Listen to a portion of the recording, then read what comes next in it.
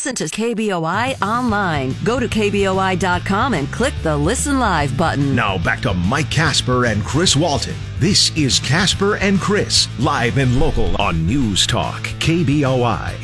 Yeah, cool down tomorrow, however, still going to be hot again today. And yesterday was another record high. 94 degrees officially in Boise yesterday. That is a previous record, 92 degrees, which is established all the way back in 1957. I think the calendar needs to be a bit more assertive and let people know that we've been in fall for a week now. The other crazy thing that I have noticed, and even noticed it yesterday, leaves are just now starting to change. Now, I had a wedding that was up in the mountains in Joseph, Oregon over the weekend. And even my wife and I were commenting, it's like, it's almost the 1st of October. Why is everything green? Everything is still green. There's no leaves changing as of yet. And usually by this time of the year, you would have seen that, but we haven't. So one more day of hot weather today into the 90s, and then we're going to see 70s for the rest of the week. At least, finally, for the first time this weekend, Friday, we're going to get some football weather in Boise.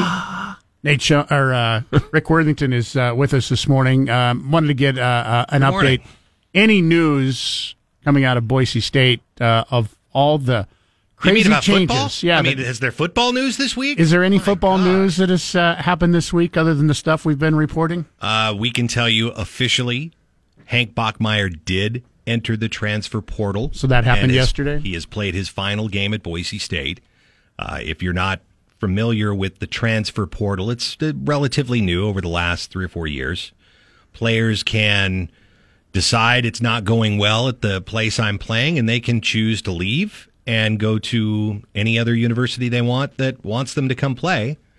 In Hank Bachmeier's case, he has the COVID season credit that he'll still be allowed to use. So he had 1 year of eligibility to play wherever he wanted. But he also began his career at Boise State, you remember, as a true freshman. Mm-hmm. So he decided he is going to redshirt this season, which allows him to play another year for whoever he wants to play for. So he has 2 seasons of eligibility wherever he decides to go, and we wish him well wherever that goes. And that was wherever he goes, I should say. Some of the confusion and I still hear people go, I can't believe that Boise State was this loyal to this guy and he just ups and quits.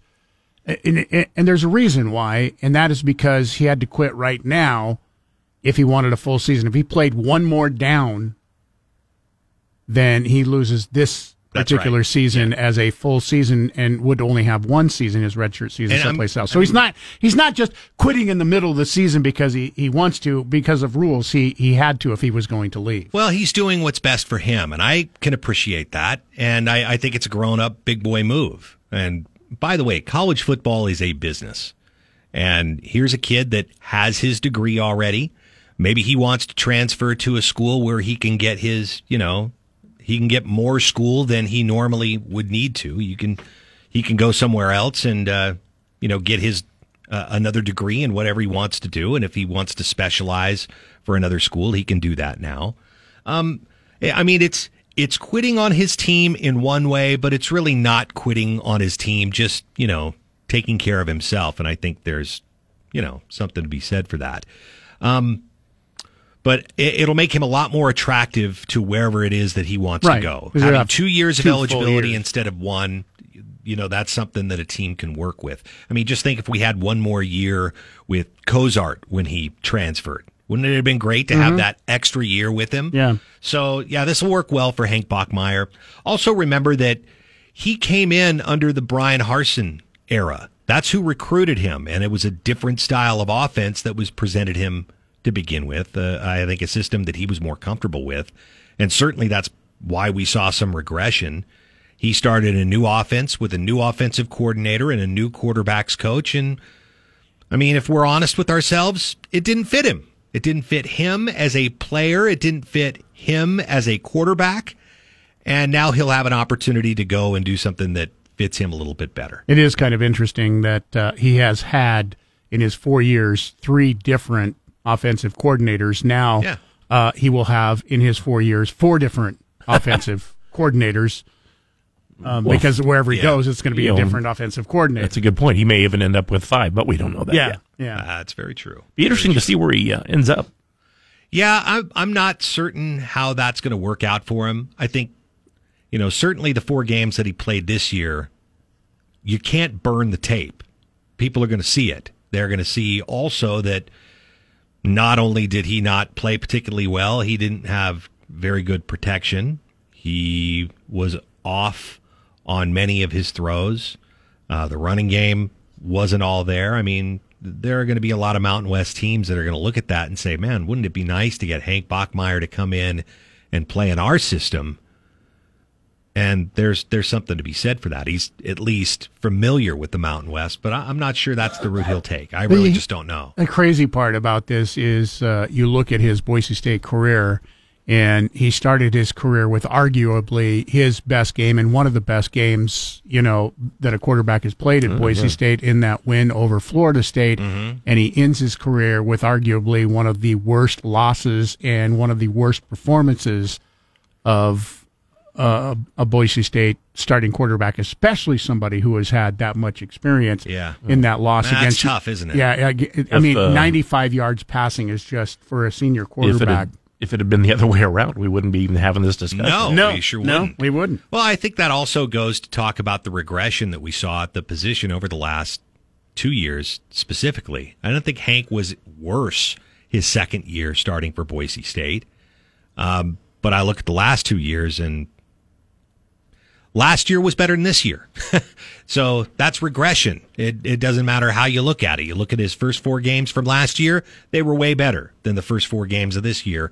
And there were more wins out of those first 4 games as well. The thing I'm really interested in watching this weekend and going forward, but especially this weekend, is this a game going forward where the players, and this isn't something that I think that the coaches can do or make the players do. This has to come from within the players.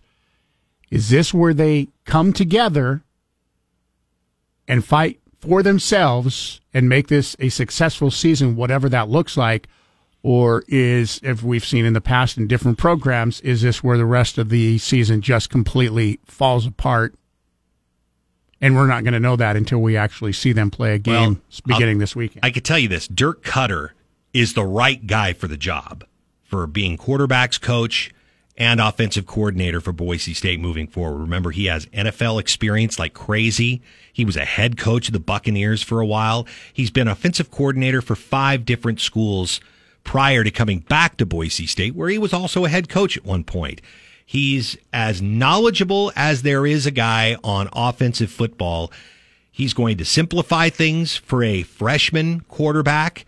He's going to allow that young man to get acquainted with a new system, and hopefully it'll be more simple and a better thing for the offensive linemen as well. And the other good thing is you're not bringing a guy off the street. You're bringing a guy who knows the program, knows the personnel, so he's not having to try and figure this out on the run in a short week. So there is other sports going on. Thank you, Rick. Don't forget, everything gets underway coming up here this coming Friday at 1 o'clock. Early kickoff on Friday, 6 o'clock. We'll be covering everything beginning at 1 o'clock. Don't forget the post-game afterwards. Rick will pick the play of the game once again. Somebody's going to win a $50 gift certificate to Lock, Stock, and Barrel. And keep your fingers crossed if they win. This sports update brought to you by Fat Guys Fresh Deli. Then next Tuesday and every Tuesday after a Boise State win, you can get the Blue Bronco for half price. Good morning. Quite a bit of news in sports. We'll start with Hank Bachmeier. He has officially entered the transfer portal, and his time at Boise State is over. The other big news, of course, Taylon Green was named the starting quarterback for the Broncos when they play on Friday here at Albertson Stadium, 6 p.m. kickoff against San Diego State. That's when the Taylon Green show begins. But the entering of the transfer portal, that's strange to a lot of people who just don't understand the process. But Richie Brockle, former Bronco great and former NFL player, says he's really a big fan of the transfer portal. I love it. I think what it does, I think it gives the players more power. I think we're seeing it kind of balance out college football a little bit. I mean, if you look at a lot of these scores in the SEC where you see, Georgia playing whoever state football, the scores are closer than they have been in the past. You're getting a lot of backups at bigger schools. They're saying, I want to play, and they leave and go somewhere else where they can play and they can contribute now.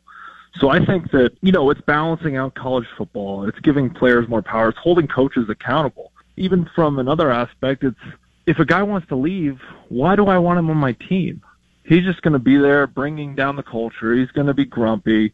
So, yeah, I want him to leave. I want guys that want to be there and want to play on this team and play for this coach. Now, here's how that applies to Hank Bachmeier.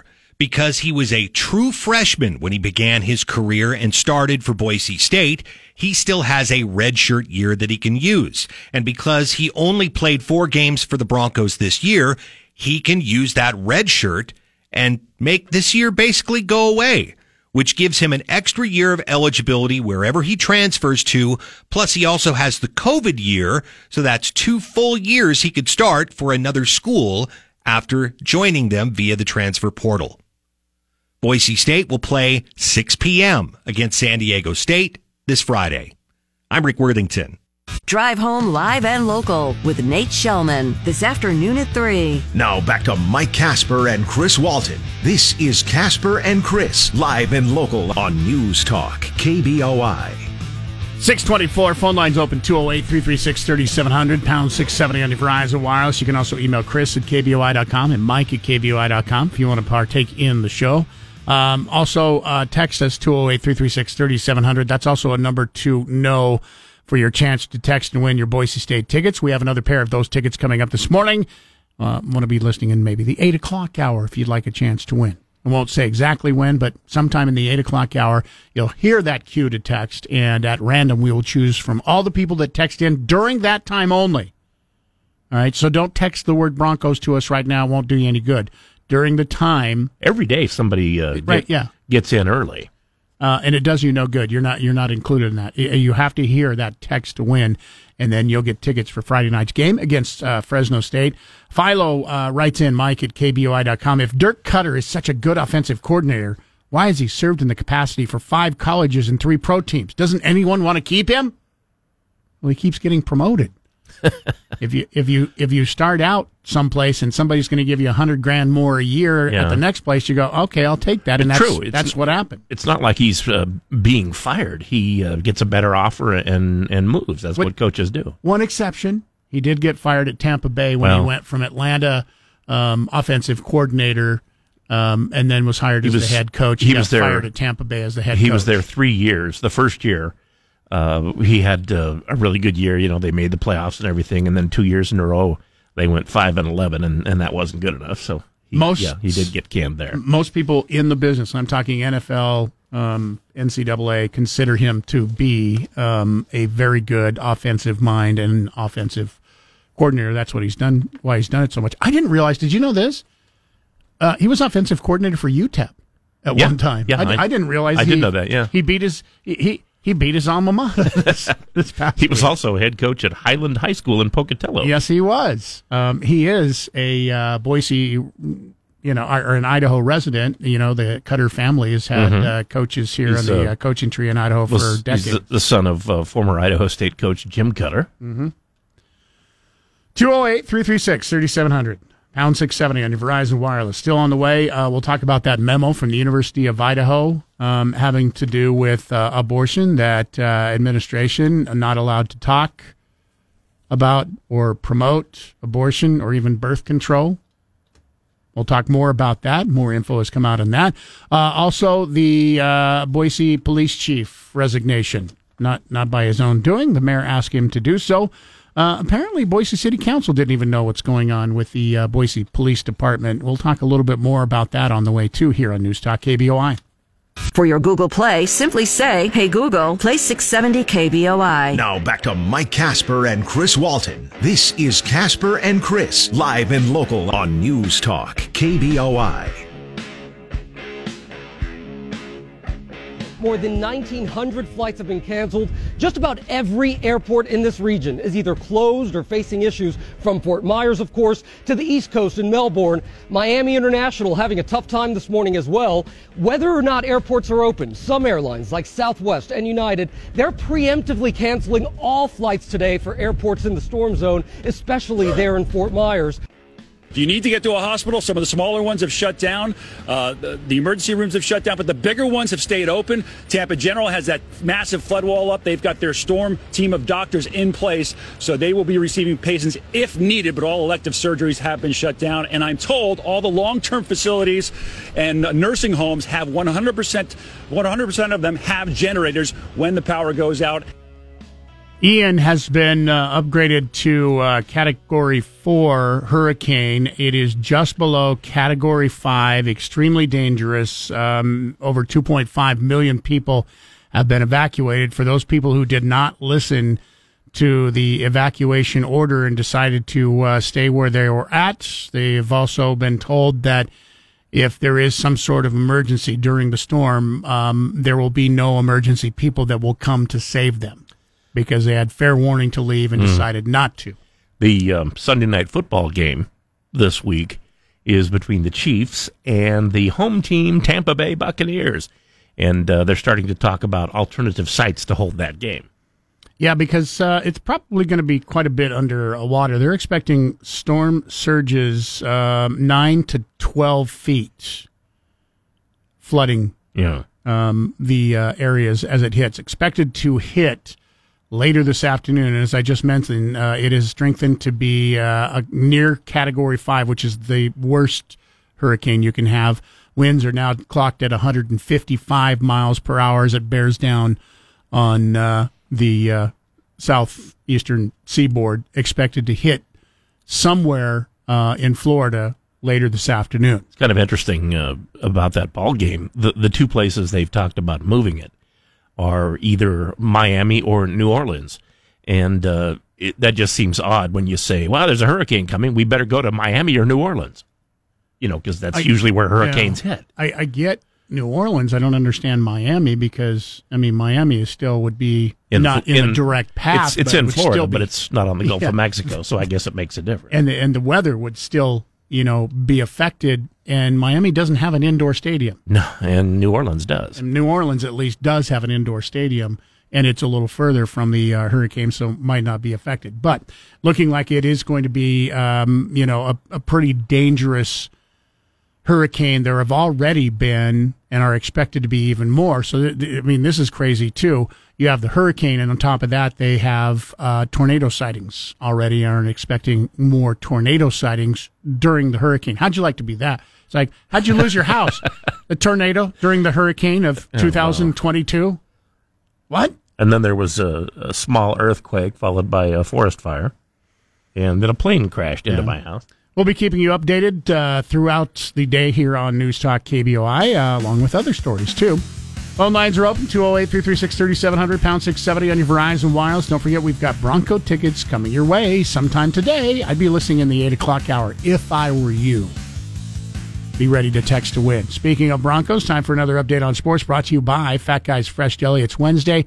What does that mean as far as the soup? Well, it's one of the most popular soups. People love it, and I can say I've had it many times. It is delicious. Jalapeno bacon, potato cheddar, and then when I go in, I also, instead of crackers, ask that they chop up a bunch of crisp bacon and put that on top of it, too. And they're accommodating, are they? They are. They will do it for you. That's how awesome they are at Fat Guy's Fresh Deli, East Boise, off Gallen in Meridian, off Wells Avenue. We're still getting ready for a football game on Friday, despite all the strange news for the Broncos. It's been a heck of a week, hasn't it? Well, let's focus on the Boise State defense for a moment. They were on the field for over 40 minutes last week. It's a big reason why they lost. But they needed to make more third down stops, and they're going to have to be a lot better when they take on San Diego State this week. Here's Bob Beeler. Boise State's defense had a rough game last week at UTEP. They gave up nearly 200 yards rushing and had trouble getting off the field on third downs. The Miners converted 8 of 15. defensive coordinator Spencer Danielson. We got to do a better job winning first and second down, stopping the run, stopping some of the quick throws that we're getting, so we're not getting in the third and mediums, third and shorts as much. And then just obviously playing those situations better. As a defense, understanding the sticks and how we can get off the field on third downs, because that's paramount. That's what we've done a good job of prior to last week. New Mexico and UT Martin both converted just 1 third down against Boise State. They need to force the Aztecs into 3rd and long and having them pass. That'll be a big key to a win for Boise State. Bob Beeler, News Talk KBOI. Thank you, Bob. Once again, kickoff 6 p.m. Friday right here on News Talk KBOI. Now, there was football news related to this. Yesterday, the Broncos announced Talon Green will be the starting quarterback on Friday, as Hank Bachmeier has officially entered the transfer portal and has played his last game for the Broncos. I'm Rick Worthington. A great one. Mark Levin, tonight at 7. Now back to Mike Casper and Chris Walton. This is Casper and Chris, live and local on News Talk KBOI. Coming up for you this morning, another chance at that $50 gift certificate that you can win for our Casper and Chris Damn Near Impossible Question, Huck House Brunchette, Glenwood, and State. If you can answer the question, it's brought to you by Berkshire Hathaway Home Services, Silverhawk Realty. Interest rates rising again, near 7%. Does it make it easier or harder to buy a house? Well, find out today how you can get help in doing just that. Low interest financing available, 208-888-4128. They can help you through the process. Our question today, there is one and only one country in the entire world that has a flag that does not use red, white, or blue, one of those colors. Which country is it? There's only one. If you know the answer, listen in. Coming up after 8 o'clock, we'll give you a chance to call and win that $50 gift certificate once again to Huck House Brunchette, Glenwood and State. Be a part of the show at 336-3700 or toll free 1-800-529-KBOI. Now, back to Casper and Chris on News Talk KBOI. At the mayor's request, Boise Police Chief Ryan Lee has resigned from the Boise Police Department. The city announcement came Friday amid complaints from officers and after an investigation into an allegation that Lee injured a subordinate last year. The Idaho Statesman reports that a Boise police sergeant alleged Lee seriously injured him by demonstrating a hold on him during a briefing in October 2021. The county prosecutor's office recommended no criminal charges against Lee, despite probable cause to support a criminal charge of felony battery. According to the city of Boise, Lee's resignation will take effect on October 14th, but he will be placed on leave until then. Many residents of Boise reacted with surprise to the news that Police Chief Ryan Lee had resigned at the request of the mayor. Now seems that city council members were just as caught off guard as the public. City Council member Jimmy Halliburton said he returned from a weekend backpacking trip to find an inbox unexpectedly filled with questions about the resignation that he didn't know anything about. Said a lot of the stuff I'm learning about the same time and same way as everybody else. Learning about it on television, so I'm trying to understand exactly what's going on. Halliburton said he was in the dark about complaints against Lee. No police officer came to him with issues. The council was not consulted beforehand about the resignation. If other members knew more than he did, Halliburton said he was unaware of it. Council member said that he had a close relationship with Lee and had been impressed with the former chief's policies and management. City council members met yesterday for a regular meeting but did not address Lee's departure publicly. The meeting agenda was amended to include a closed-door executive session to discuss a personnel matter. Halliburton said he could not confirm whether the session, which lasted about an hour, was about Lee or not. Halliburton said all council members want more information about the situation. He has said he especially wants to hear more from the Office of Police Accountability. Boise City Council member Lucy Willits was on with Nate Shillman yesterday. Pretty much had a lot about the same to say as Jimmy Halliburton did. She talked about transparency and reasons why Chief Ryan Lee was asked to resign by the mayor. Well, I think there's a couple of different things going on. So first of all, thanks for the opportunity. I think it's really important that we talk about truth and transparency. And this is a community we all know and love, and that's why we live here. And we need to keep it that way. So there's a couple different incidences. I think in terms of the one that Clearwater County decided not to press charges on. That's been going on for a couple months. Okay. And the city council was well informed of that. Okay. In terms of all of the other allegations, I read it on KTVB. Other allegations, such as? Well, I guess there's a 30-plus page document that has them in it. I haven't seen it. I've asked for it. But that was not presented to city council. Interesting. So everything that people were reporting on all throughout the weekend, you're finding out, according to you, you're finding out from the media. Yeah. Okay. Yeah. All right. So police answer to the police department answers to whom? Who oversees the police department? The police chief reports to the mayor. Okay. There are processes through the Office of Police Accountability, Internal Affairs, HR. There's lots of different places in which someone could go with a complaint. Office of Police Accountability reports to whom? Well, technically, it's supposed to report its findings to the city council. Okay. Technically. Yeah. And what I'm hearing from your mouth. I did not see that report. Okay. Now I got to ask this. Because I've learned to ask this, I'm not attacking you. How many city council meetings have you missed between now and October? What do you mean, like last year, or what are you talking like? Since October last year, how many city council meetings have you not been a part of? Yeah, I got elected in November. Okay. Started in January, and I think I've missed 2 or 3. Okay. Now, are you telling me that there's not a member of city council that had any idea that there were this many issues with the police chief? I think you'd have to ask each of them, but let me tell you where I come from on this. I think there's been a huge lack of transparency. We need to do better. I am concerned that city council was not kept in the loop. As in general, I mean, even on Friday, I got the notice on my phone that the police chief had resigned. And when I was reading the stories, the mayor had called the Statesman and said that she was going to talk to the city council. I didn't get talked to. I don't think, I can speak for myself. I didn't get contacted. I did. So I went, I was like, oh my goodness, what has happened? I went into my email and I got an email shortly before 5 that said the police chief has resigned. And then a copy of the press release that went out. Once again, that is Boise City Council member Lucy Willits on with Nate Showman yesterday. There's more of that interview, plus she took questions and answers. If you want to check that out on the podcast, you can do that at KBOI.com. That was just her talking about transparency. And she, now along with Jimmy Halliburton, 2 members of the city council, both of them confirming that they had no idea about the complaints from within the department, even though it sounds like they should have been informed.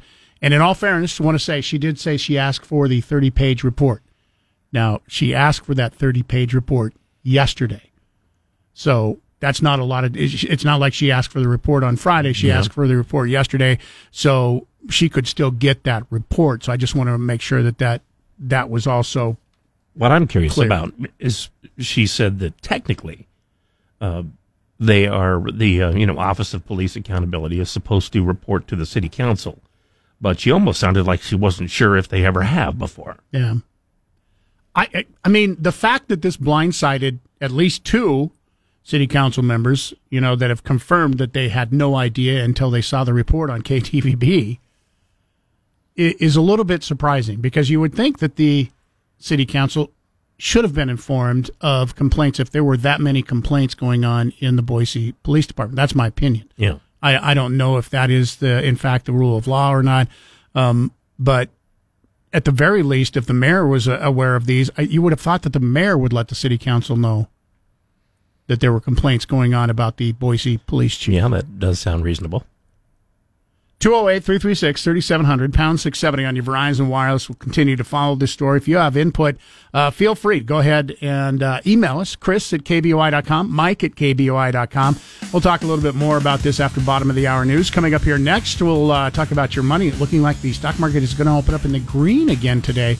after seeing an update again yesterday. We'll talk with Jeremiah Bates coming up in a couple minutes. Right now, time for the latest sports, brought to you by Fat Guys Fresh Deli, the place to go every day for lunch. They're open Monday through Saturday beginning at 10:30 and in every morning, making their deliciousness from scratch. Get in today. One of their most popular soups, jalapeno, bacon, potato, cheddar, is yours today for lunch. The Taylen Green Show begins on Friday. He has been named the new starting quarterback for Boise State, and Hank Bachmeier has officially entered the transfer portal, meaning he's played his final game for Boise State. Of course, it also means that he'll have 2 years of eligibility for whatever program he decides to sign with, because he'll use this year as a redshirt year, and he has the COVID year. So that's essentially 2 years for wherever he decides to play.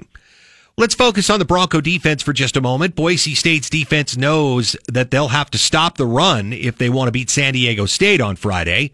Bob Beeler with more. San Diego State's rushing offense is ranked 18th in the country, racking up 220 yards a game. Their passing offense is rated 130th out of 131. They're throwing for just 74 yards a game. Defensive coordinator Spencer Danielson says the running of quarterback Braxton Burmeister is the biggest concern. I mean, they got a quarterback transfer that can run it. One of the fastest quarterbacks we've played against. I mean, he can not only take off and get a first down. If he takes off and you don't get him, he's out. I mean, nobody's catching him. I don't care who you are. He's that type of an athlete.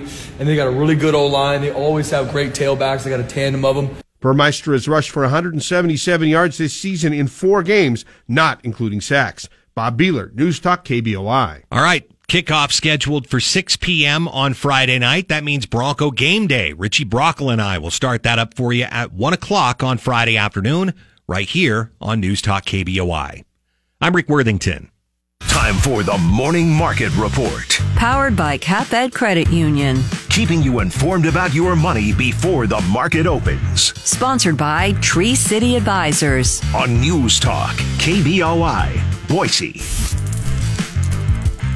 7:23. Once again, Jeremiah Bates with us a few minutes to talk about your money.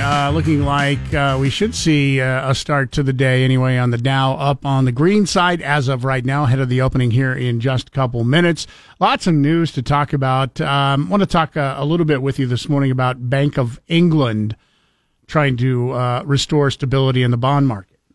Yeah, there was essentially an imminent crash about to take place on gilts, which are known as which are basically UK government bonds, and yields were surging. And you got to remember, when yields surge on a bond, it just means that the price is going down, and there was some significant selling pressure. So now, much like we saw across the globe with central banks when the pandemic hit, you saw it with the Federal Reserve, where they came in and were buying bonds to provide liquidity, because essentially what was going to happen is there was chaos because the UK government came through, announced last week that they were going to do a tax cut heavy economic plan. It was unfunded, by the way. And this just really obviously put pressure on the sterling, which we saw. And then additionally today, before they came out and made the statement that they were going to come in and actually start being a purchaser of bonds, you were seeing significant selling pressure, and this would likely lead to a cash call. Essentially, people coming in and trying to turn all those assets into cash, and that would severely disrupt and basically crash the bond market in the UK. So you had the Bank of England having to step in and actually become a net buyer of long-term debt as opposed to being a seller. So certainly some turmoil there, but they really didn't have a choice because they needed to stabilize that bond market. And again, we're just seeing more of what we saw post or pandemic wise to provide liquidity in this market, because this would trigger a lot of issues for pension funds, really for any holders of that long-term debt. So really across the pond, that economic backdrop not looking particularly well, but certainly the rout in the bond market, at least in the UK, has been staged off for now. Is the hurricane going to affect the market? We'll see. I mean, it really depends on the damage that will be in the wake of that. But will it have a real fundamental play on it. I don't know. It just depends really what the fallout is. I don't anticipate it. I mean, we've seen big nature events like that before, and it really hasn't weighed too badly on the market. But I'm not anticipating it to have a huge hit. All right, Jeremiah Bates once again, 147 points on the Dow and the futures, just ahead of the opening this morning. We'll get some guidance from you here in about an hour after the market opens, and talk to you again tomorrow morning. Thanks, gents. Broadcasting from the Empire Title Studios, we are News Talk KBOI. Once again, football action coming up Friday. We're going to see how the changes have affected Boise State football team when they take on San Diego State Friday night. All the action gets underway 5 hours before kickoff.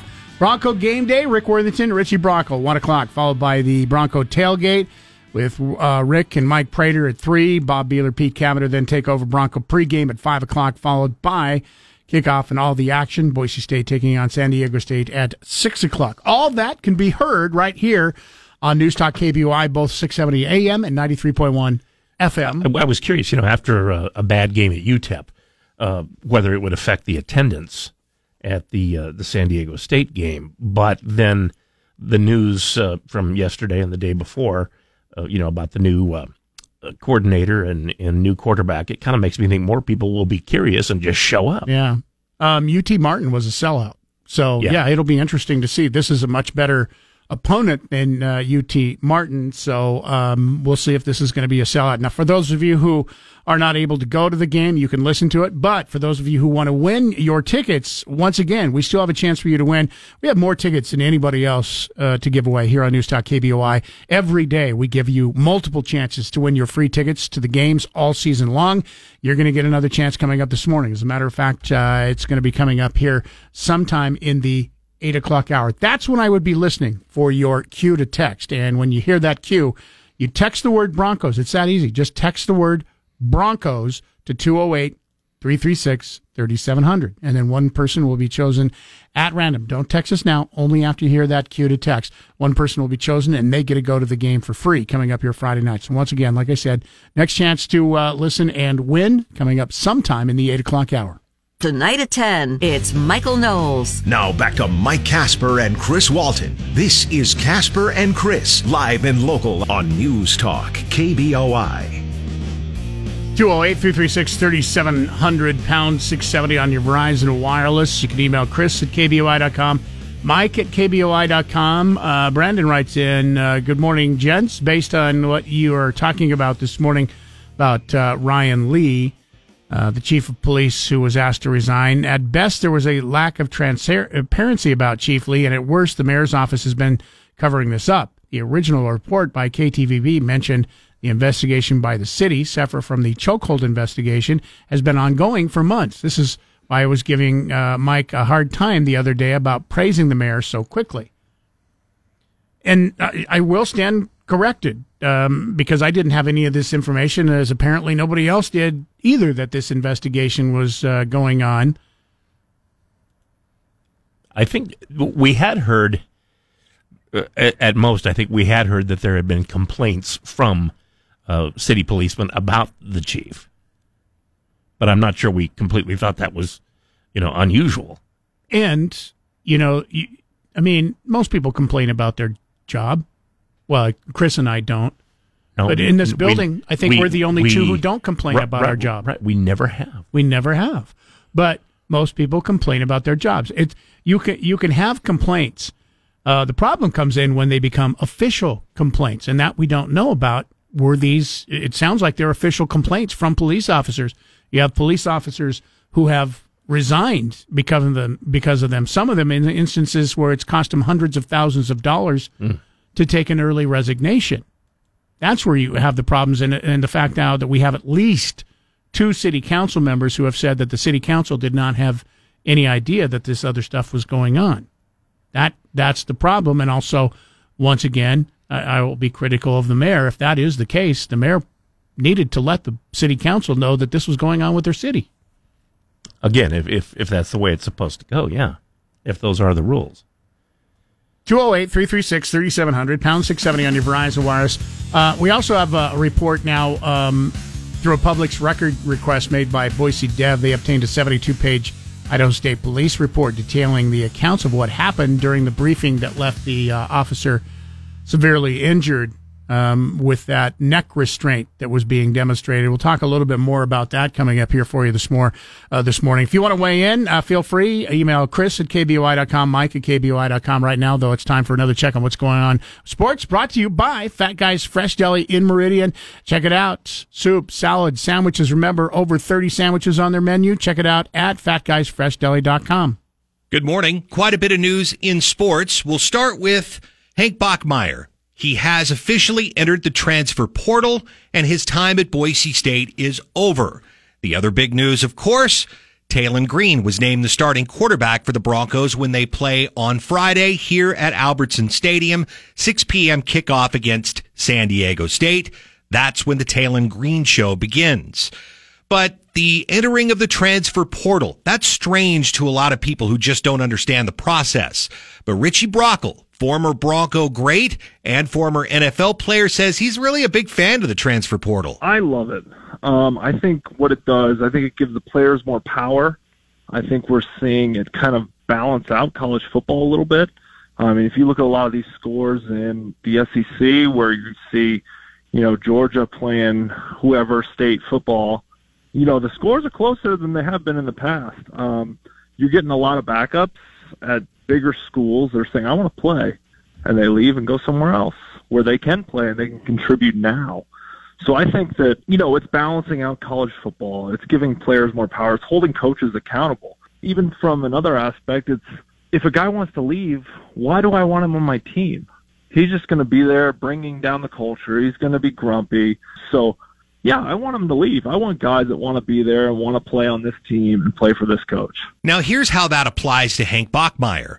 Because he was a true freshman when he began his career and started for Boise State, he still has a redshirt year that he can use. And because he only played 4 games for the Broncos this year, he can use that redshirt and make this year basically go away, which gives him an extra year of eligibility wherever he transfers to. Plus, he also has the COVID year, so that's 2 full years he could start for another school after joining them via the transfer portal. Boise State will play 6 p.m. against San Diego State this Friday. I'm Rick Worthington. Remember, if you missed any part of Casper and Chris this morning, check out their podcast on the KBOI app or on KBOI.com. Now back to Mike Casper and Chris Walton. This is Casper and Chris, live and local on News Talk, KBOI.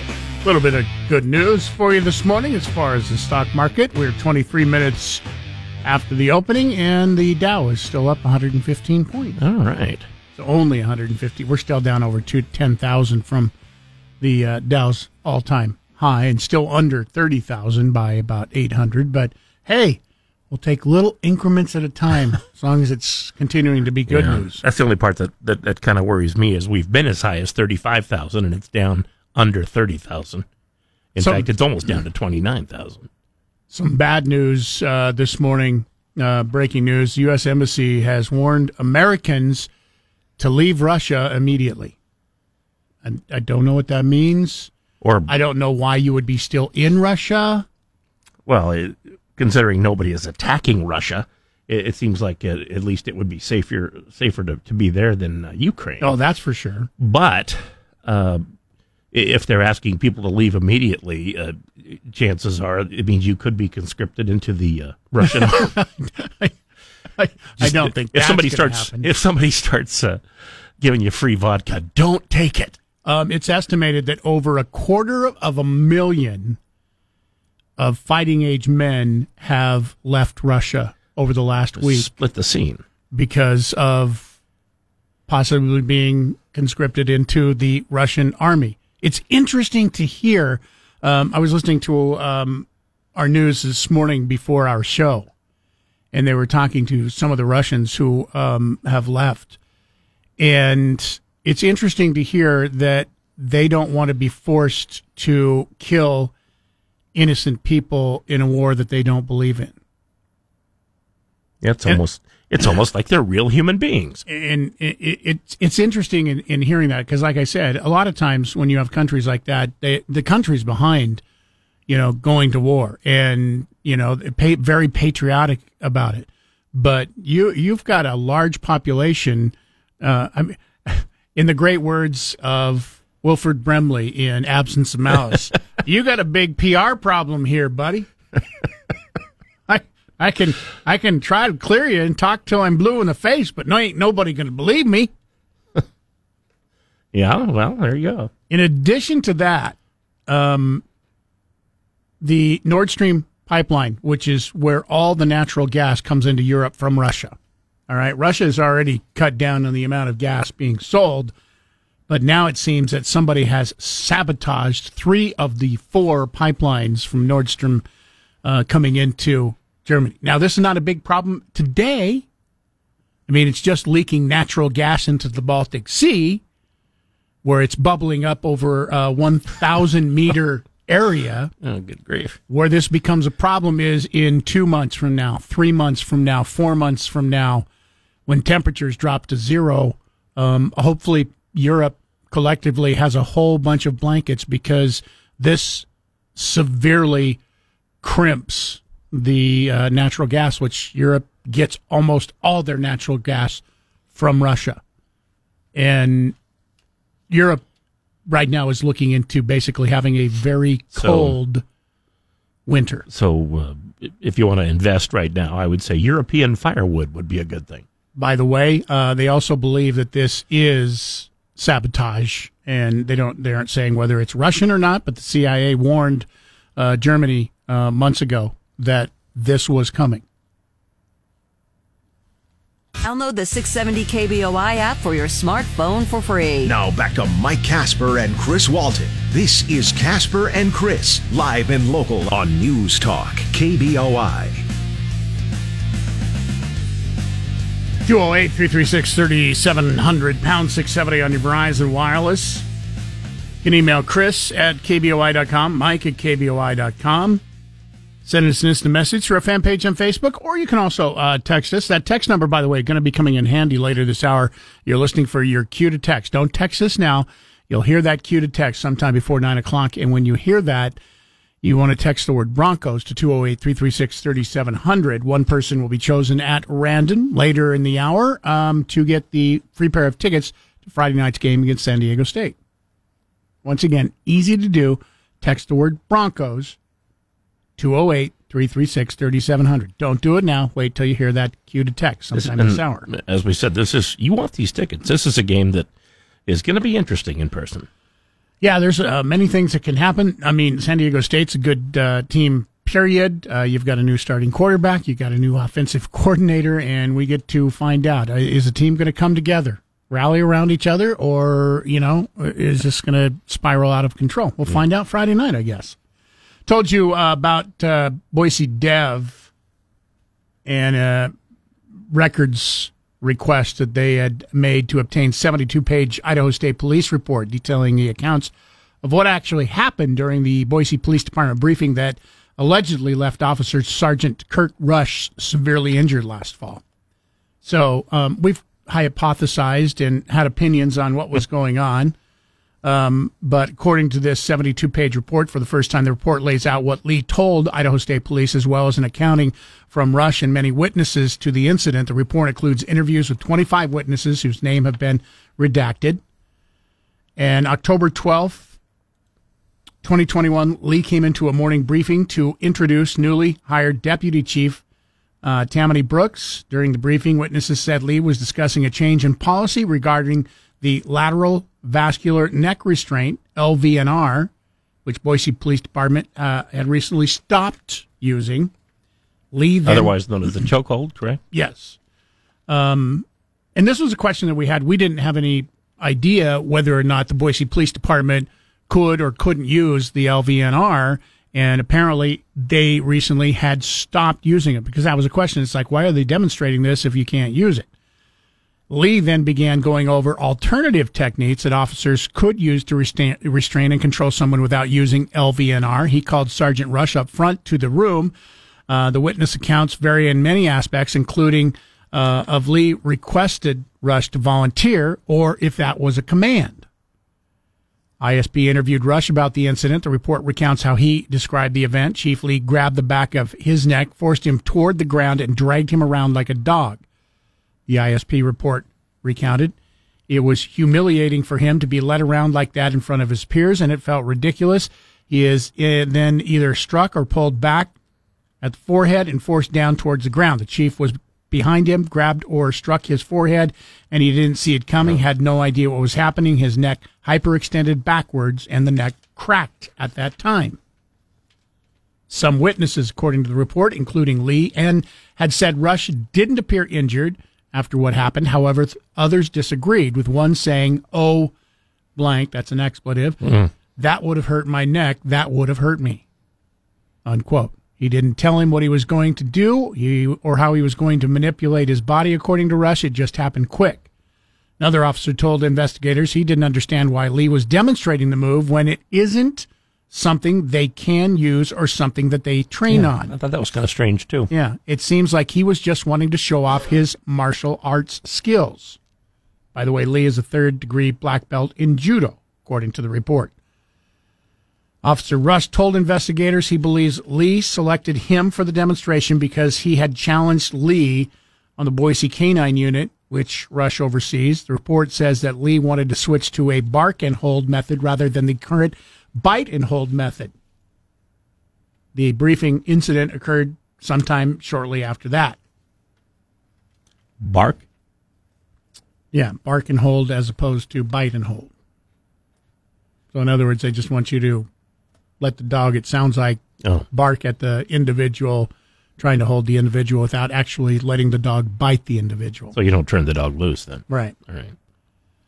Rush said that he has had headaches, spasms, radiation shooting down his left shoulder after what happened, which worsened within the next few days. Chief Lee said that he was unaware of any injuries Rush sustained until he went to Rush's cubicle several weeks later to apologize because he had heard Rush was embarrassed about the event. The chief said he was caught off guard to hear Rush had been hurt. So that answers a few questions that we had about why was this being demonstrated. Was it something that the Boise Police Department teaches? Is it something that they're able to use? And according to this report, no. So once again, the question is, why was it being demonstrated other than maybe, here, let me demonstrate what can't be used anymore? I don't know. Well, you may have had something there when it said he just kind of wanted to show off his martial art abilities. It's like you said, he's a judo expert. Right. Or as Officer Rush has claimed, this was retaliation because of his pushback on the K-9 unit. As we know now, though, after an investigation by the Clearwater County Sheriff's Department, no charges were filed because they didn't believe that there would be enough evidence to prove beyond a reasonable doubt that this was a criminal event. But they said that there were probably enough evidence to bring forth criminal charges. They just didn't think that they could have got a guilty plea, and that's why they chose not to. Well, the chief undoubtedly is saying, well, yeah, I wanted to demonstrate the hold, but I had no intention of breaking his neck or hurting him in any way. Right. But once again, this was just kind of the beginning. The other stuff going around, it has to do with complaints within the police department, people retiring because they didn't want to put up with it anymore, some retiring early. Those are claims put out by some of the members of the police department here recently. And Chief Winiger came out of retirement. He retired last year and is now acting police chief. Your thoughts, if you want to weigh in, we can talk more about this morning, but that's just your latest update of what we know. By the way, if you want to hear the Lucy Willits interview, City Councilwoman Lucy Willits was on with Nate Shellman yesterday. Go to his podcast, KBOI.com, click on that link, or you can get it through our fan page on Facebook. Today from 10 to 1, it's Dan Bongino. Now back to Mike Casper and Chris Walton. This is Casper and Chris, live and local on News Talk, KBOI. Casper and Chris, damn near impossible question, brought to you by Berkshire Hathaway Home Services, Silverhawk Realty, 208-888-4128. Our question today, Ellen, you get first crack at it. $50 gift certificate to Huck House Brunchette is yours if you answer correctly. There is only one country only in the world that has a flag that does not use the color red, white, or blue somewhere in the flag. Which country is it, Ellen? It's Jamaica. It is Jamaica, man. Congratulations. Jamaica is correct. 15 years ago, Mauritania and Libya were also in this group, but they have since both changed. Both now feature the color red. So Jamaica is the only country that does not have red, white, or blue in it. Congratulations, Ellen. You got a $50 gift certificate to Huck House Brunchette. Thank you. Thank you. Hold on the line. We'll get some info from you. Still more chances for you to win. If you didn't win this morning, got tomorrow and Friday for that $50 Huck House Brunchette gift certificate. Still on the way for you this morning. Want to do some winning? Sometime before 9 o'clock, you're going to hear that cue to text the word Broncos to 208-336-3700. That's when you do it. Don't do it now.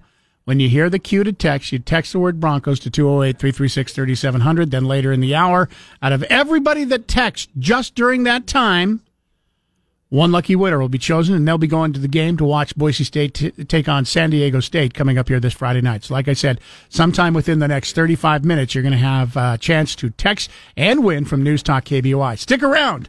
Coming up next, did you make a bunch of money in cryptocurrency last year or the year before or the year before that? Did you buy Dogecoin when it was 1/100th of a thousandth of a cent and sell when it got up to only 10,000th of a cent? And you made hundreds of thousands, if not millions of dollars.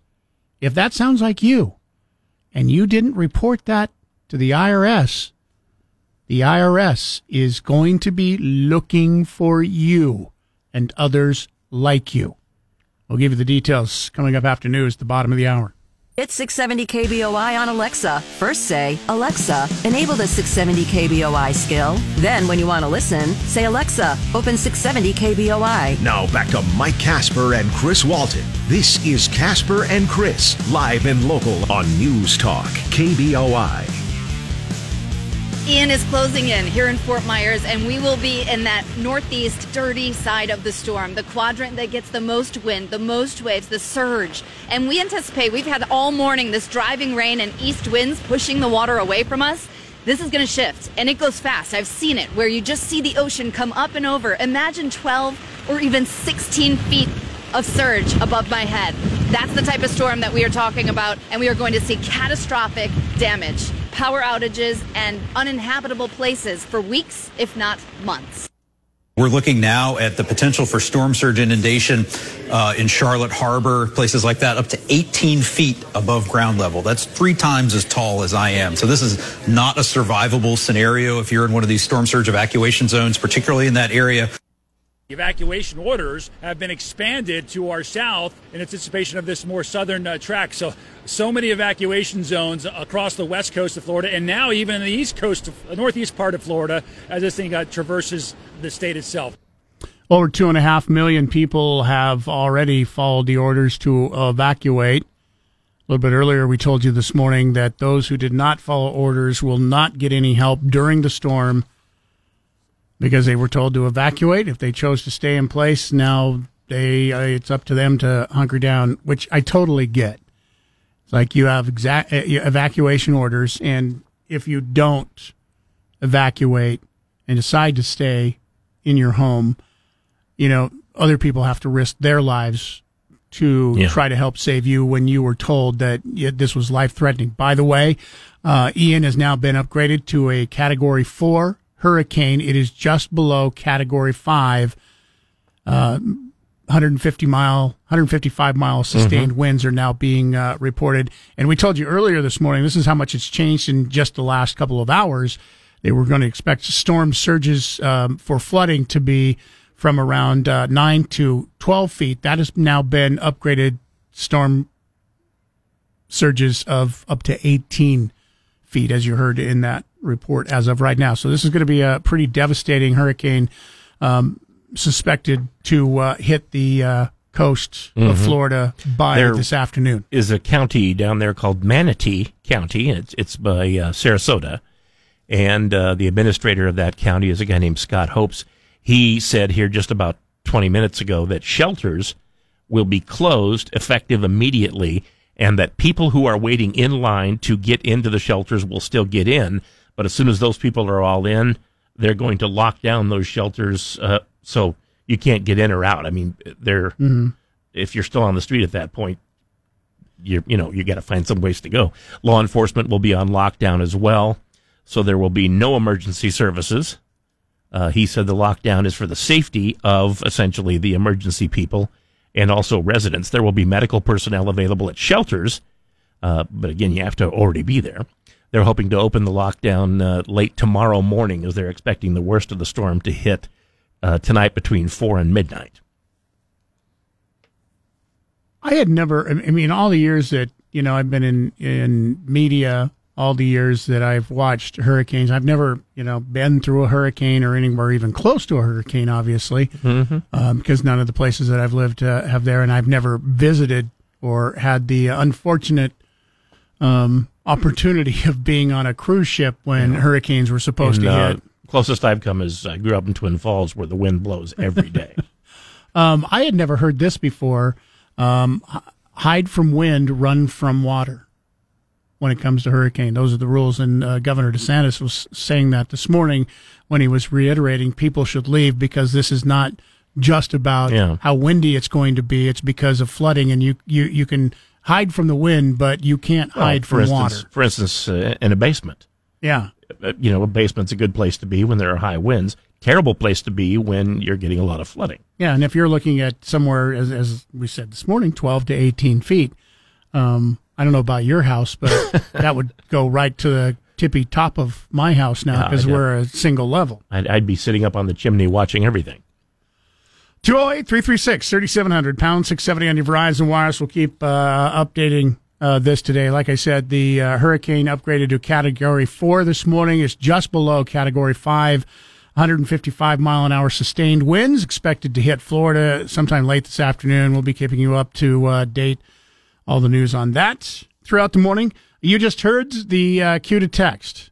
At least if you were listening, you heard the cue to text and paying attention. If you didn't, you still have a few minutes. All right, if you want to text us right now, text the word Broncos to 208-336-3700. That's all you have to text. You don't have to text, I want to win, just the word Broncos. And then here later this hour, we will pick one of the random people who have texted the word Broncos to win those tickets to Saturday night's game, San Diego State taking on Boise State. New offensive coordinator, new quarterback, Taylon Green, announced as the starter for the upcoming game, and you have a chance to be in the stands. Once again, a few more minutes if you want to get that in. Text 208-336-3700. More good news for you this morning, and I'll just, before I preface or get to that good news, preface it. Good news for the Dow, now up over 300 points. But it looks like we'll not have a government shutdown coming up Friday. Congress is on track to get government funding bill to President Biden's desk before the Friday night deadline. A bill to avert a government shutdown cleared a key procedural hurdle in the Senate yesterday after lawmakers stripped a proposal from Senator Joe Manchin that was promised to him on energy permitting reform from the legislation. See, they never want to let the government shut down because after a few days, they don't want people to start realizing, hey, we didn't need it after all. By a vote of 72 to 23, the Senate agreed to proceed to debate on a temporary funding bill, which would keep the government services operating until December 16th. Here's what I don't understand. Why December 16th? Why do we have to go through? Because if there is a problem, you're shutting down the government and causing tens of thousands, if not hundreds of thousands of people to go without a paycheck right before Christmas. Why not keep it going until January 16th? January 30 or December 31st. December 16th, you keep it going, and maybe that's the reason they do it, because who wants to shut down the government 9 days before Christmas? Well, separation of church and state. They're not allowed to care it's Christmas. They're not allowed to care, but if you don't... And don't write me and say it's not in the Constitution. I know it's not in the Constitution. Senate's Appropriation Committee Chairman Patrick Leahy of Vermont said that the Manchin proposal was the only sticking point in their chamber. House Majority Whip Steny Hoyer has been adamant that his chamber would not allow a government shutdown. Just like you said, not going to allow a government shutdown. It's unfortunate that the members of the United States Senate are allowing politics put the energy security of our nation at risk. That's according to Senator Manchin. He said in a statement announcing that he would ask Senate Majority Leader Chuck Schumer to remove the permitting reform from the funding bill. Schumer said Tuesday that the Senate will come back to the energy permitting reform issue later this year, as per a deal he made with Manchin last month. Keep in mind, this is Schumer saying this on a deal that apparently Schumer and Manchin made, but the problem is he can bring this up. You have a whole bunch of progressive Democrats who have already been on the record as saying, we didn't make a deal, we didn't agree to any deal, and there's no way we're voting for it. So does that mean Schumer has to go to all these progressives and say, hey, look, if you vote for Manchin, then I'll give you a new gas station in your town, or I'll give you a new electric charging station in your town. Unfortunately, I think that's exactly what it means. Kind of, doesn't it? If he wants to get this through and, come through with his promise. 208-336-3700, pound 670 on your Verizon Wireless. Take a break. One final check on traffic. Phone lines are open. You can email us also if you want to get through, Mike at KBOI.com and Chris at KBOI.com. Ben Shapiro this afternoon at 1. Now back to Mike Casper and Chris Walton. This is Casper and Chris, live and local on News Talk, KBOI. 8:54. Congratulations going out to Jill Martin of Twin Falls. Got the tickets to the Boise State game, so she'll be making a little bit of a drive on Friday to pick up her tickets and head to the game. Boise State taking on, once again, San Diego State, 6 o'clock Friday evening on the Blue. Hear all the action here. News Talk KBOI, 670 AM and 93.1 FM. And we'll get underway with pregame show beginning 5 hours ahead of time. Rick Worthington, Richie Bracco will give that to you. Another reminder also, as usual, stick around after the game, not only to hear some great analysis, but also to hear the play of the game. Rick Worthington will pick that for you. And the reason why you need to know that, because Monday morning, Chris and I will give you a chance to win a $50 gift certificate to Lock, Stock, and Barrel if you can identify that play of the game. But, Joe, anyway, congratulations. Thanks for texting us. Another chance for you to win coming up later this afternoon. Text and win. Just listen for that cue to text, and then text the word Broncos. That's all you have to do, 208-336-3700, and you can win. Some other breaking news, not of national importance, just sad news. Hopefully, though, it will turn out to be okay news. Katie Couric revealed this morning that she has breast cancer. Oh, wow. That's too bad. Yeah. You might remember that her husband, Jay Monahan, died of colon cancer back in 1998.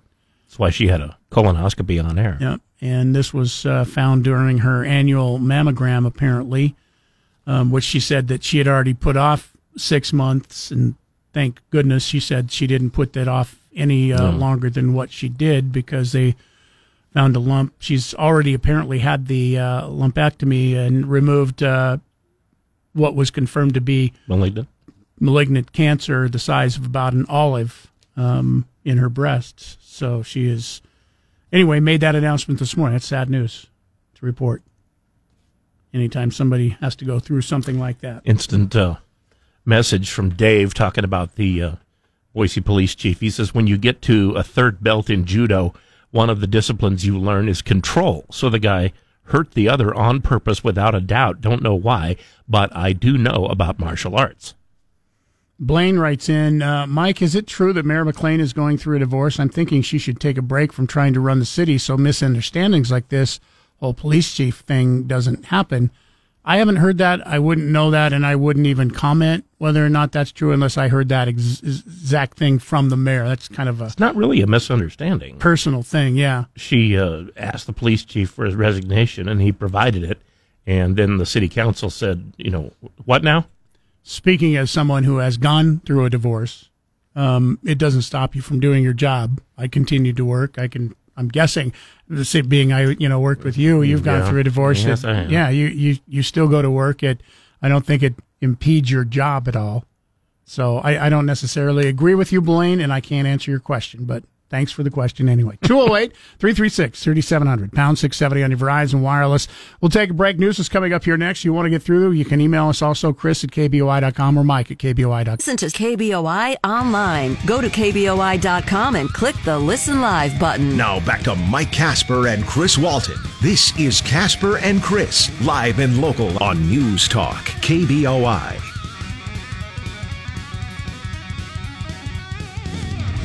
Into the 9 o'clock hour we go. He's Chris Walton and Mike Casper. Thanks for listening in. Appreciate you taking time. I know you got a lot of choices for entertainment or irritainment as it goes for your work day. Or infotainment. Thanks for making the choice. News Talk KBOI. You can participate in the show as usual. Once again, 208-336-3700, pound 670 on your Verizon Wireless. If you'd like to email us, Chris at KBOI.com, Mike at KBOI.com. You can also call us toll free from wherever you might be listening at 1-800-529-5264 or text us at 208-336-3700. Once again, those texts, that text number, also something important to listen to because you'll have another chance to get your Boise State tickets coming up during the Dan Bongino show today after we get done. So listen during the show. If I were going to hone in on just 1 hour, I might listen in the noon hour today. If you want to go see the Boise State game coming up on Friday night, just like Joe Martin just won. Joe Martin of Twin Falls. Congratulations. Another chance coming up once again with Dan Bongino in the noon hour today.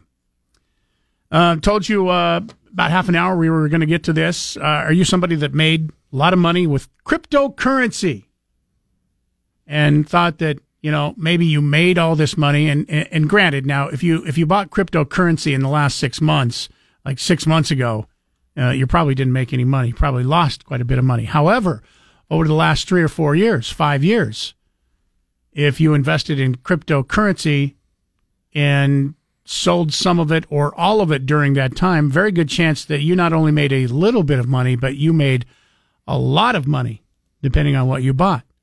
For instance, if you were to buy Bitcoin back in 2016, 2017, say, even though Bitcoin has dropped from 60,000 down to around 20,000 over the last 6 to 8 months, you still would be up about $20,000, maybe a little less than that, if you bought it that long ago.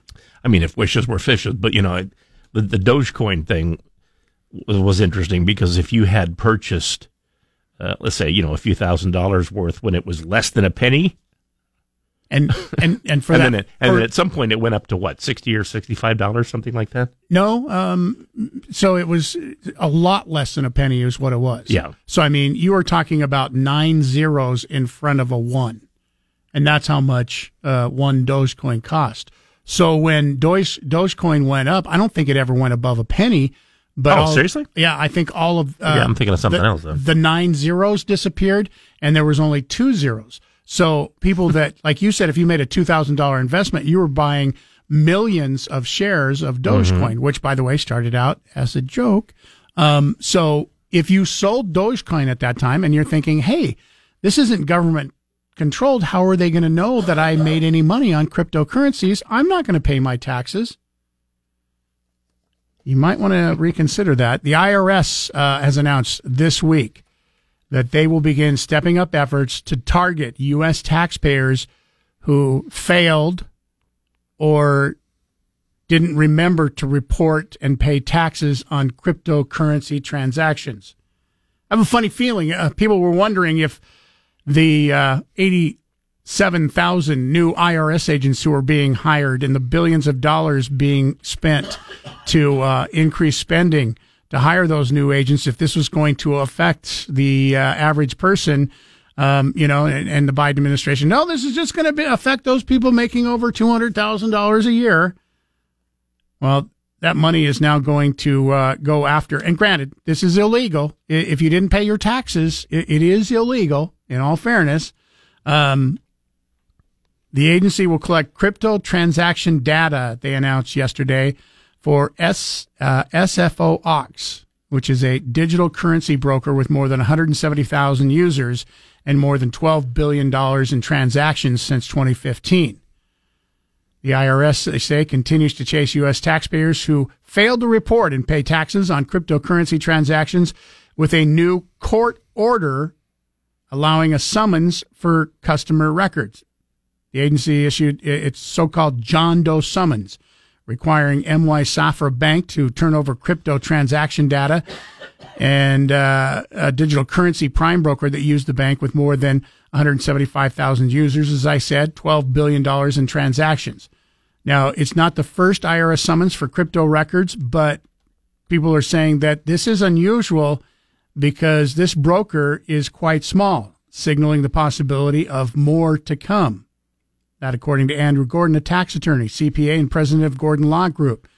The IRS has indicated this is a very high priority for them. So, if you were one of those people, and now I still have not entered into the cryptocurrency game. But if you had, and you made a lot of money and you thought it was safe because it wasn't government backed or government controlled and they wouldn't be able to figure out how much money you've made, now it looks like the IRS is going to be going after records of digital currencies to figure out how much money you made. Here's where I got the number in the 60s. It wasn't dollars, it was cents. Dogecoin at its lowest was 0.0000869. And it went as high as 68 cents at one point. Right. Which is... people made millions of dollars. Yeah, it's a heck of a gain. Yeah. It doesn't sound like much because you go from less than a cent to 68 cents, but it's a lot less than a penny when you have... How many zeros were there? 4. Did you say four zeros? Yeah, 0.0000689 or 869. That's what it was. And there were a lot of people that did invest in it and then sold out of it when, or at least a portion of it. So yeah, there could be a lot of people that could be finding themselves because it is illegal, even though there isn't necessarily a form within your IRS tax filings of how much digital profits that you made. You're still required by the IRS, by law, even though the government doesn't have a record of it, to say how much money. This happens for people, like, if you get paid under the table. You get paid under the table. There's no paper trail. There's nothing to say that you made this money because you were paid in cash by somebody who's not reporting it. You, however, by law, are still supposed to report the money that you made and pay the taxes on that money that you made. Allegedly, not everybody does this. Yeah, this is true. Allegedly. But you are supposed to, and digital currencies are no different. And once again, a lot of people thought they would be safer from, guidance and the IRS looking into it because, once again, it is digital. It's not being recorded by the federal government. You're not getting, 1099s on them. So I just did the math, fortunately, on a calculator. And if you had purchased Dogecoin at its lowest point, if you had bought $1,000 worth of it and then sold it at its highest point, your net profit would be $9,896,432.68. And there is the reason why the federal government wants to get that information, because there are a lot of people that thought that since there's not really a record other than the digital record, that the government wouldn't know that I made $9 million. Did you pay your taxes? Yeah, on everything but the $5 million I made on Dogecoin. Other IRS news, while we're at it, the U.S. apparently moving one step closer to letting Americans file their taxes online for free directly to the IRS, which would cut out private companies like TurboTax and H&R Blocks. Imagine, as a matter of fact, it could really become relatively painless and easy for millions of taxpayers. They're looking into a possibility of filing your taxes by text. There are some European countries like Estonia who simply reply to a text message and their taxes are paid. They don't have to spend hours or hundreds of dollars, even if you have a simple, easy tax payment that you're making. Yeah. if you use TurboTax, you're still having to pay TurboTax. You're still having to do, pay money to do that. They're looking into the United States. Many filers, possibly up to 48% of the returns in the United States to be able to accurately file their taxes as simple as either a government website filling out a few lines or possibly, like I said, these are all studies that are going on now, but they're looking into starting this within the near future, replying to a text to pay your taxes so you don't have to spend days or hours or weeks filling out your taxes. You've seen that thing that went around a few years ago, the simplified tax form. It's how much money did you make last year? And then you fill in the blank, and then it says, send it in. Pay that. Yeah. I don't know how many people, based on how many scams come out on emails and text messages these days, would you trust an IRS text message to pay your taxes if it was that simple? Do you know how many people have texted me in the past year that they've seen my name on a list of people who are owed money by the government, and they want to make sure that I get my money? I'm guessing about as many as I have. It's about 150. It reminds me this morning, I just got an email this morning that says, hey, we're holding a $30 gift certificate. We just need your name, address, phone number, and click on this website, fill out the details, and we'll send you a $30 gift certificate. I'm like, no. Yeah. But it's got to work. What you say is, no, thank you. I already have $30. 208-336-3700, pound 670 on your Verizon Wireless. Take a break. If you want to weigh in, we're talking this morning, according to the information there on the news from the IRS coming after your cryptocurrency bucks.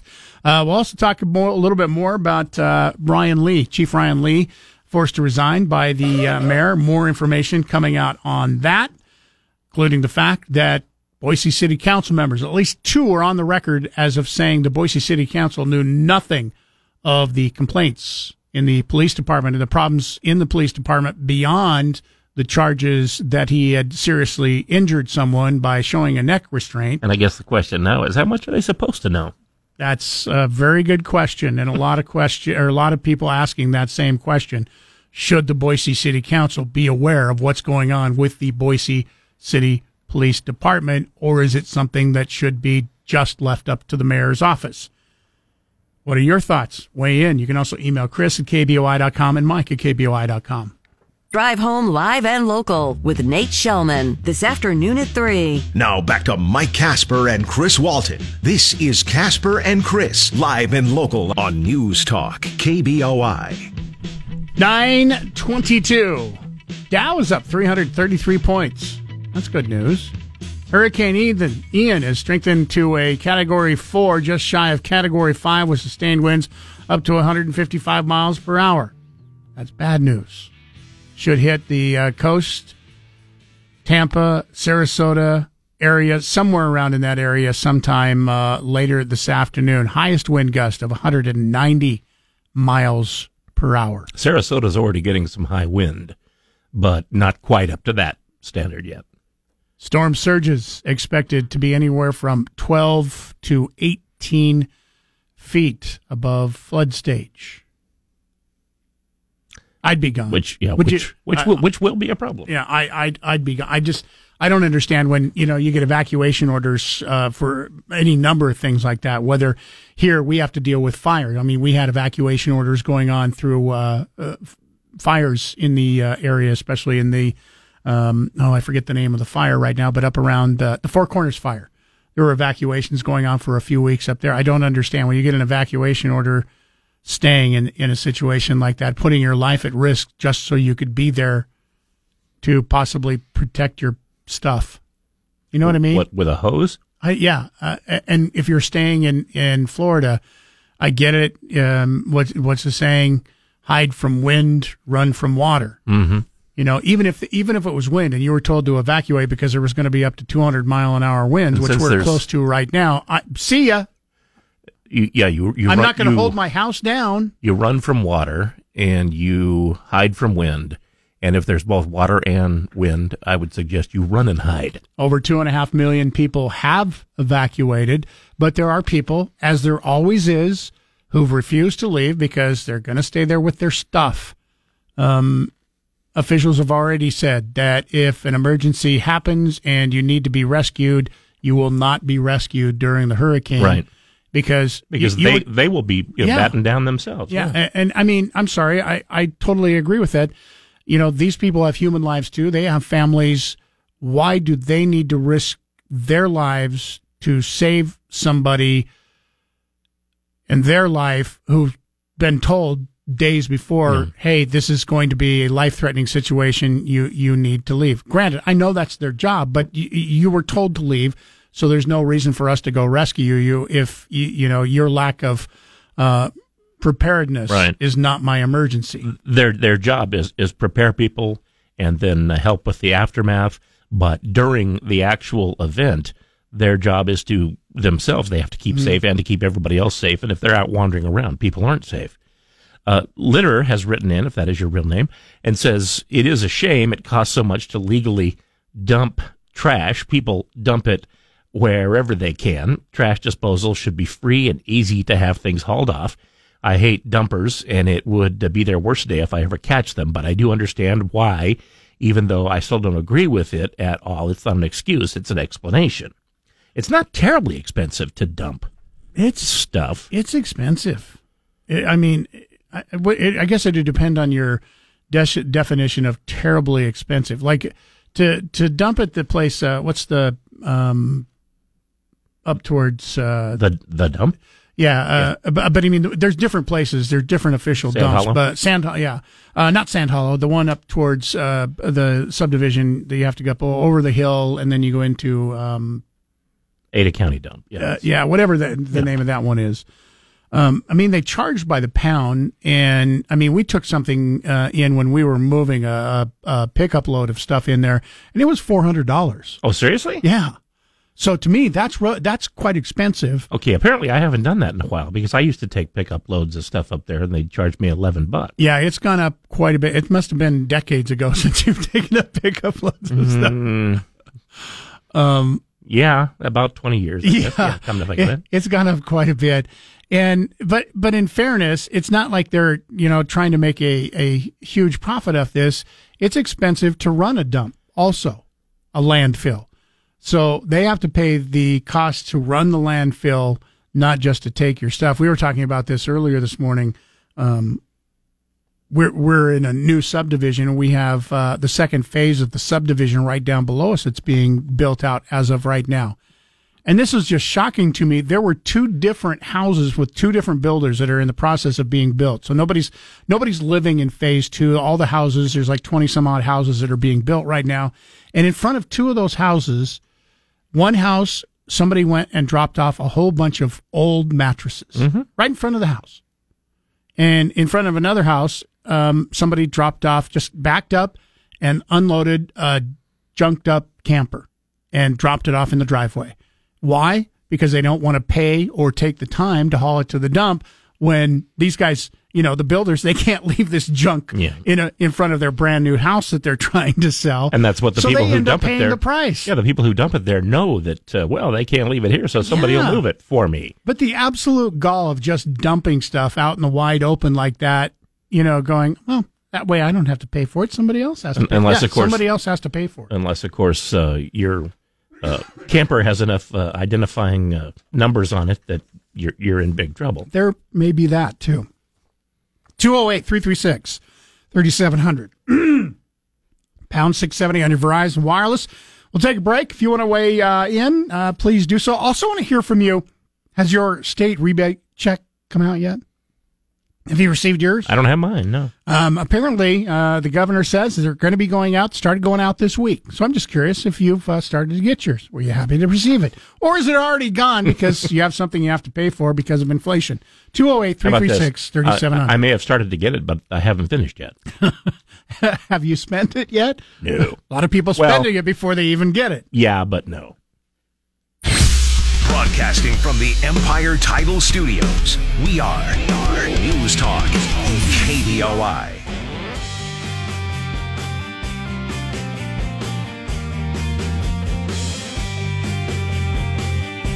Now, obtained by KREM2, the University of Idaho says it will no longer provide birth control to students at its campus health clinic. The The U of I told staff it is taking a conservative approach to Idaho's abortion ban, which states that medical providers could face felony charges for the, quote, prevention of contraception. KREM 2's Kyle Simchuk is on campus tonight getting reaction for students. Well, a lot of students were shocked and surprised by this news. A lot of them use this clinic to get their prescriptions, including birth control. Now they'll have to look elsewhere, potentially across the border to Pullman's Planned Parenthood. In that email obtained by KREM 2, the university is also warning staff that they could face felony charges and prison time for promoting services for abortion or the prevention of conception while on the job, since they are state employees working in state-owned buildings. This memo comes following the passage of 2 state laws banning abortions. Am I weird in thinking that it's strange that University of Idaho is no longer going to even sell contraception on campus, considering that contraception stops abortion? Or it prevents it from being necessary. I get it that the letter was sent out, the memo was sent out last Friday, giving guidance on how to deal with the new laws here in Idaho. However, I don't get the part about conception, because there's nothing in the new state laws here in Idaho having to do with conception. So, I mean, it seems to me that they've gone that extra step. And, I mean, thank goodness for University of Idaho students that they live only 8 miles away from Pullman, Washington, and can just go across the border. But this is stuff that has always been sold by the, health facilities on the University of Idaho campus. This is where most of the students would go to get all of those products. Did you see what the White House said about this particular policy yesterday? White House Press Secretary Karine Jean-Pierre issued a statement saying Idaho's abortion laws are extreme and backwards. That's in response to a memo issued by the University of Idaho that we talked about yesterday, cautioning employees not to provide reproductive health counseling to students, including abortion, or risk losing their jobs, face criminal prosecution. One thing left out there, they would no longer ever be able to hold a state job ever again either. So somebody needs to immediately start selling T-shirts that say, Idaho, extreme and backwards. Yeah, so this has been on kind of social media. Rest of the country's gone crazy, but the White House officially did weigh in yesterday. University's general counsel sent a memo to all employees on Friday, in case you missed this story, advising that Idaho law prohibits university employees from promoting, counseling, or referring someone for an abortion, and prohibits the institution from dispensing drugs classified as emergency contraception, except in the case of rape. Further, while abortion can be discussed as a policy issue in the classrooms, we highly recommend employees in charge of the classroom remain neutral or risk violating this law. We support our students and employees as well as academic freedom, but understand the need to work within the laws set out by our state. University officials were told in the guidance not to dispense birth control unless it comes from student health facilities that are contracted through the Moscow Family Health, and not to provide condoms except to prevent the spread of sexually transmitted diseases. See, now that's the part that gets me is you can provide them, but you can't provide them for the wrong reason. Mm-hmm. So if you are providing them for the wrong reason, just tell everybody it's the other reason. Yeah, is that difficult? That's so stupid. Like, hey, I'm here for a condom. I don't want to get pregnant. We can't sell that. I mean, I don't want to catch a disease. Yeah. Oh, we can sell you those. Those condoms are. How many would here. You like? The condoms that prevent disease are right here. The condoms that prevent pregnancy are sold over here. You can't have those. You can have these. Do they look the same? Well, they are the same, but they're different.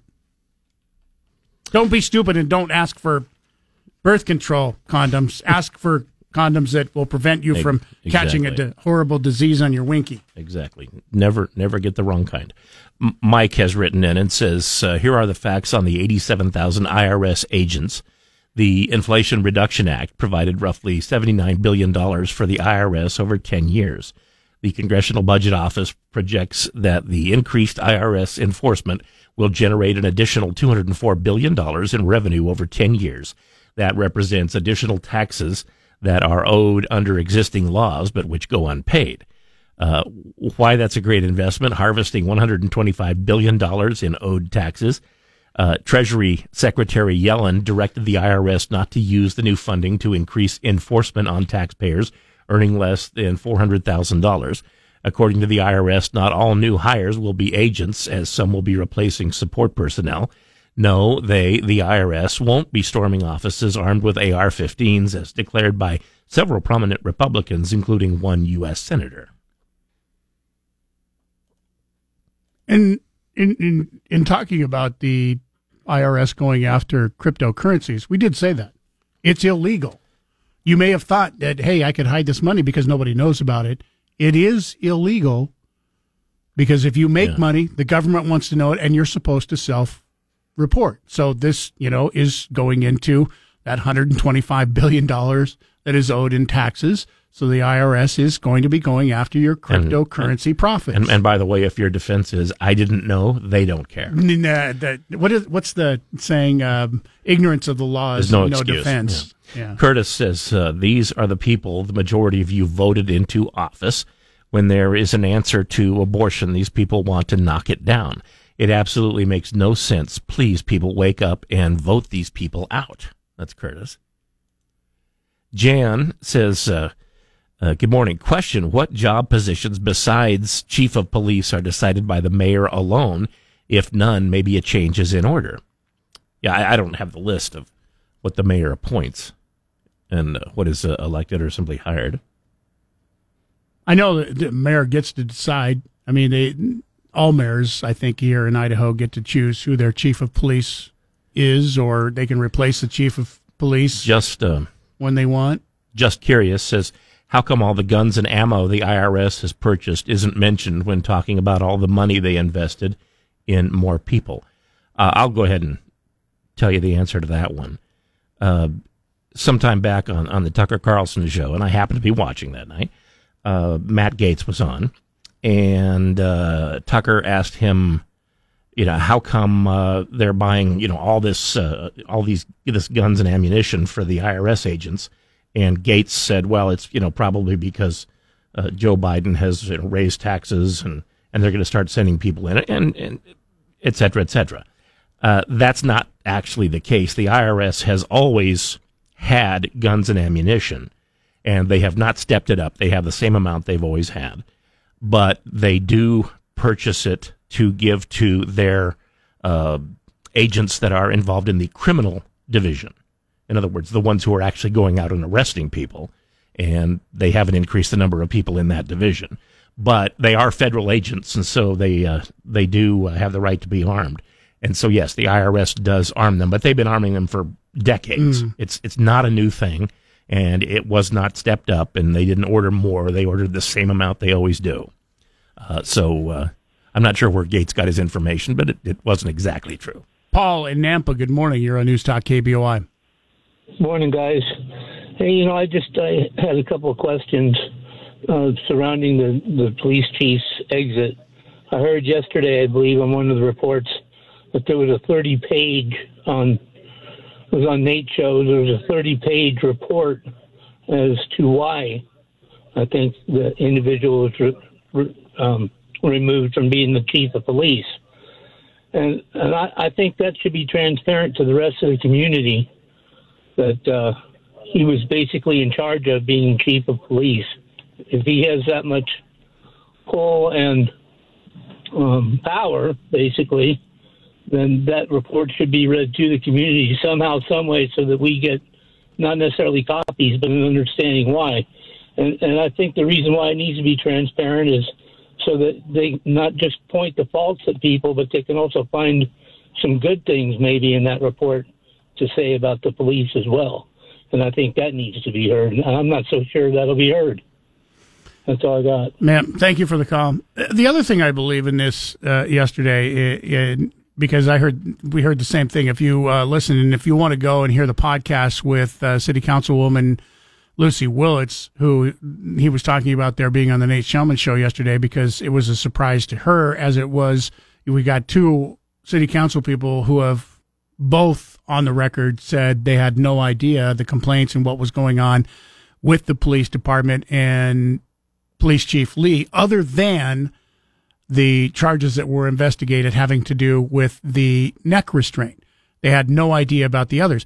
Now, here's the thing, and I think that is 100% correct in the point that he made, that there should be some transparency in this, because the mayor, in her announcement that she had asked and received Chief Lee's resignation, gave no reason why she asked for the resignation. I would think that unless there's legality issues, but if you've asked for, the resignation, that's a pretty big deal, and you should probably be telling your constituents and the Boise City Council on why that is, instead of, leaving that very pertinent, important information that I think a lot of people want to know. What was the reason why it had to be more than just the investigation, because the investigation into the neck restraint thing's been going on for months and months. Well, also, apparently, there were lots and lots of complaints from police about the chief of police, saying that, I guess, among other things, he was just insulting.